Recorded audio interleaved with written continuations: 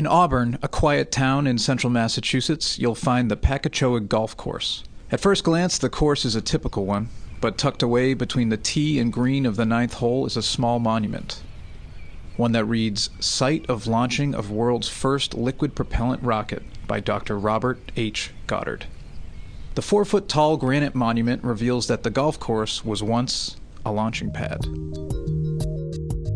In this episode, we'll look at how Goddard's efforts almost 100 years ago have inspired generations of rocketeers and rocket launches, from hobbyists to NASA to a thriving private sector. So here's an idea. Rockets. On a snowy March day in 1926, on what is now the Pacachoag Golf Course, Robert Goddard trekked with his wife Esther and some colleagues to his Aunt Effie's ranch. What happened next was not a typical day on the farm. The group tested the first liquid-fueled rocket. Although the results barely compared to the measurements of an NFL field goal attempt, the events of that day in Auburn, Massachusetts, launched the first of many efforts to reach space. Or to use the title of Goddard's favorite childhood book, to go from the Earth to the Moon. For Isaac Newton, there's the popular story of how the apple had a role to play in the laws of motion and gravity. In Dr. Goddard's case, there was a cherry tree that he gave at least some credit to. This is Rob Garner, a writer in the Office of Communications for NASA's Goddard Space Flight Center. He spoke about the fascinating, humble man whose name graces the agency's first facility. In 1899, he was a teenager then, and his family sent him out to clip some dead limbs off of a tree. And I have a page from Dr. Goddard's notes, how he recalled that event later, that I'll take a brief moment to read some of his own description of the day. One of those quiet, colorful afternoons of sheer beauty which we have in October in New England. As I looked toward the fields to the east, I imagined how wonderful it would be to make some device which had even the possibility of ascending to Mars, and how it would look on a small scale if sent up from the meadow at my feet. I was a different boy when I descended the ladder. Life now had a purpose for me. From that moment onward, rocketry became an integral part of Dr. Goddard's life. As a student of physics, he received multiple degrees at Worcester Polytech and Clark University, both in Massachusetts. When not in the classroom, he could be found in basement labs working on rockets. Dr. Goddard was developing his theories behind liquid-fueled and multi-stage rockets just a few years after the Wright brothers demonstrated aircraft flight for the first time at Kitty Hawk, North Carolina in 1903. After nearly 15 years of intense theoretical work, along with static lab tests, he set off for his Aunt Effie's farm on March 16, 1926, for his first rocket launch. This rocket, I say it was 10 feet tall, but that really doesn't do justice to it, because most of that height was in the scaffolding. The rocket motor itself was scarcely larger than a roll of paper towels. And this first launch rose 41 feet in the air. It managed 60 miles per hour and landed 60 yards away. This first rocket landed in a little cabbage patch, 184 feet away from where it took off after only 2.5 seconds. After this success, Dr. Goddard was able to secure funding from the Smithsonian Institute to develop his theories and hardware to test rocketry out.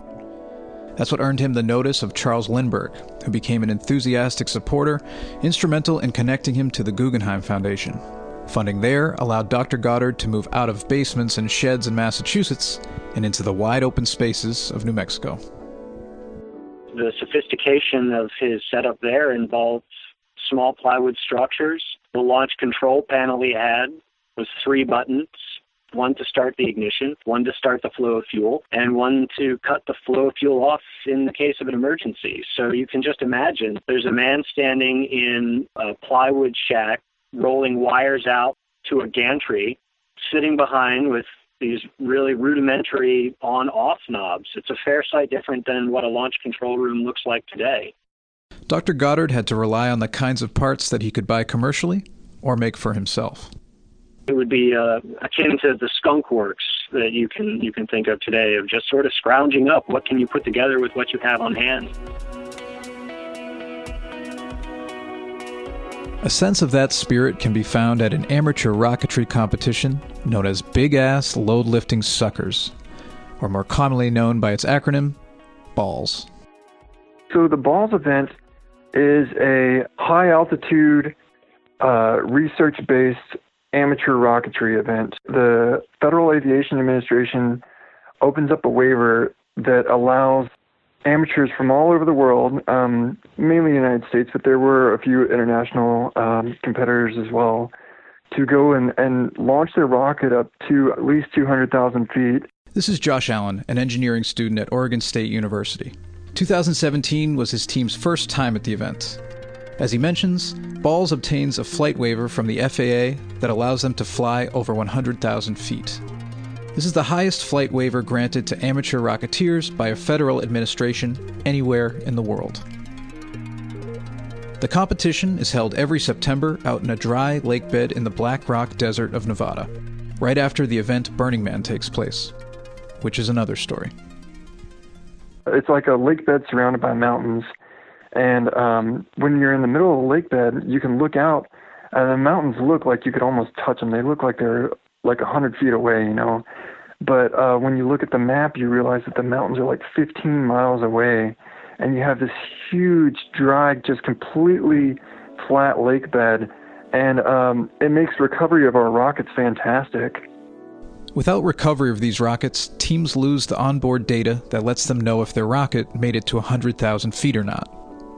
These rockets being built by teams across the country are a showcase of years' worth of effort that have gone into designing, building, testing, and actually launching rockets that are too powerful to be launched anywhere but in the middle of the desert. We wound up hitting about 80,000 feet. We went Mach 2.5, a little over 1,700 miles an hour, so like 1,700 miles an hour. We were the first team from Oregon State University to do a staged rocket, and we did a two-stage minimum diameter design that was really pretty cool and unique in its own right, like as far as rocket design is concerned. Josh's mom enjoys telling people that he's a rocket scientist, but he really identifies as an engineer. I'm an engineer, and so I'm studying analysis and fluid flow and chemical composition and strength of materials. And by putting ourselves in these amateur competitions and collegiate competitions, it gives myself and my teammates experience that many of us are then taking and moving into the realm of much larger rockets, much larger companies that are like very famous companies nowadays that are launching big recoverable rockets. And because of our experience working on these amateur and smaller rockets, we're getting to move up and kind of have a hand in potentially manned space flight, you know, so it's really cool. The field is wide open for young rocketeers like Josh Allen, and the space race is not just for NASA.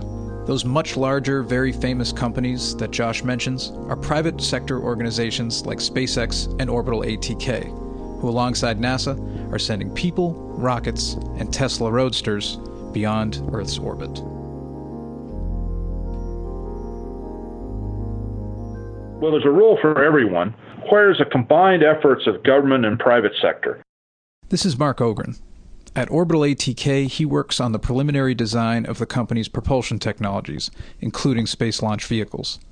Ogren sees the importance of a joint effort between NASA and these increasingly famous companies. The commercial marketplace can be used once the established framework has been done. For instance, the International Space Station.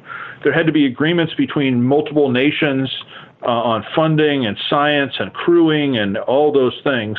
And the private sector would have a real problem with that. NASA, since being a government agency, could go make those agreements between nations.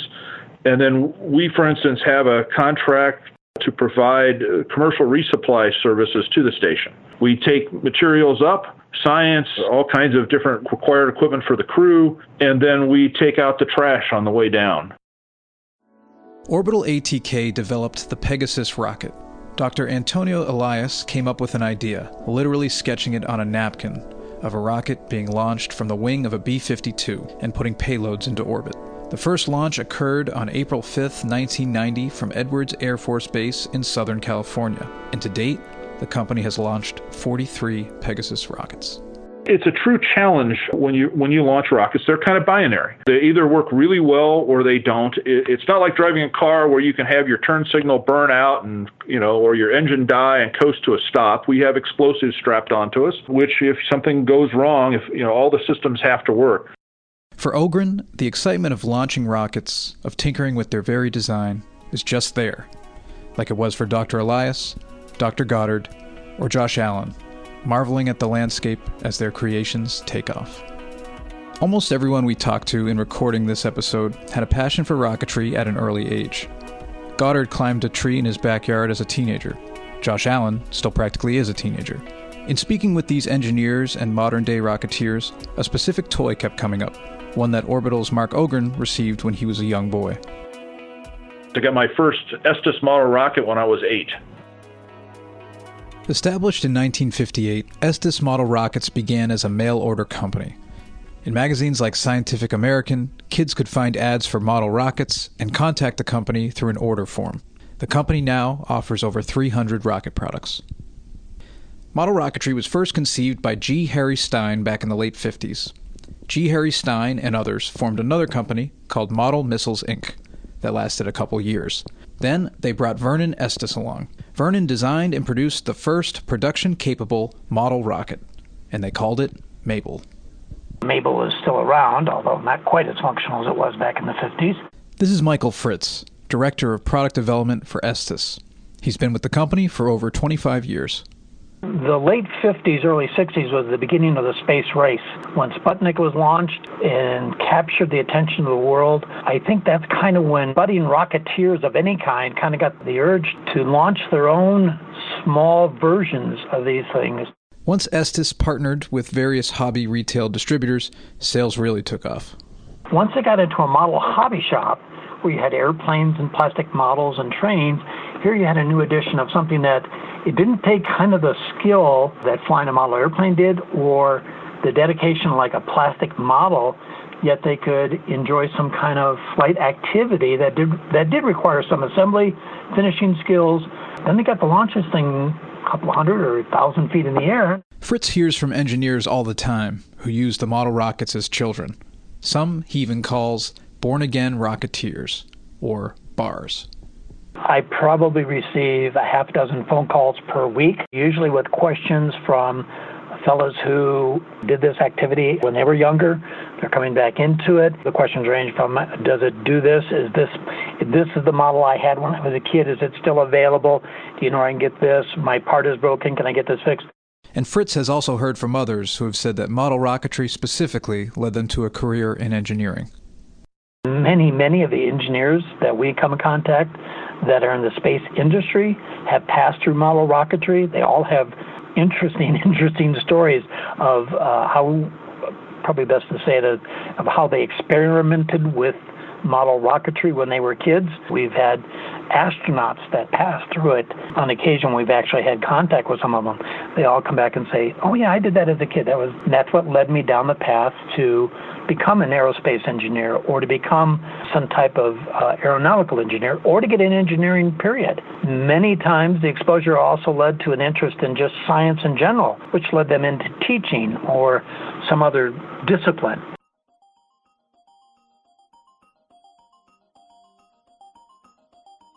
According to Fritz, the Estes Company has about 30,000 teachers across the U.S. using their rocket products in the classroom. As model rockets continue to inspire the engineers of tomorrow, Rob Garner says a familiar name is still guiding the engineers of today. The center director at NASA's Goddard Space Flight Center, which bears Robert Goddard's name, likes to close his presentations with one of Dr. Goddard's quotes. It is hard to say what is impossible, for the dream of yesterday is the hope of today and the reality of tomorrow.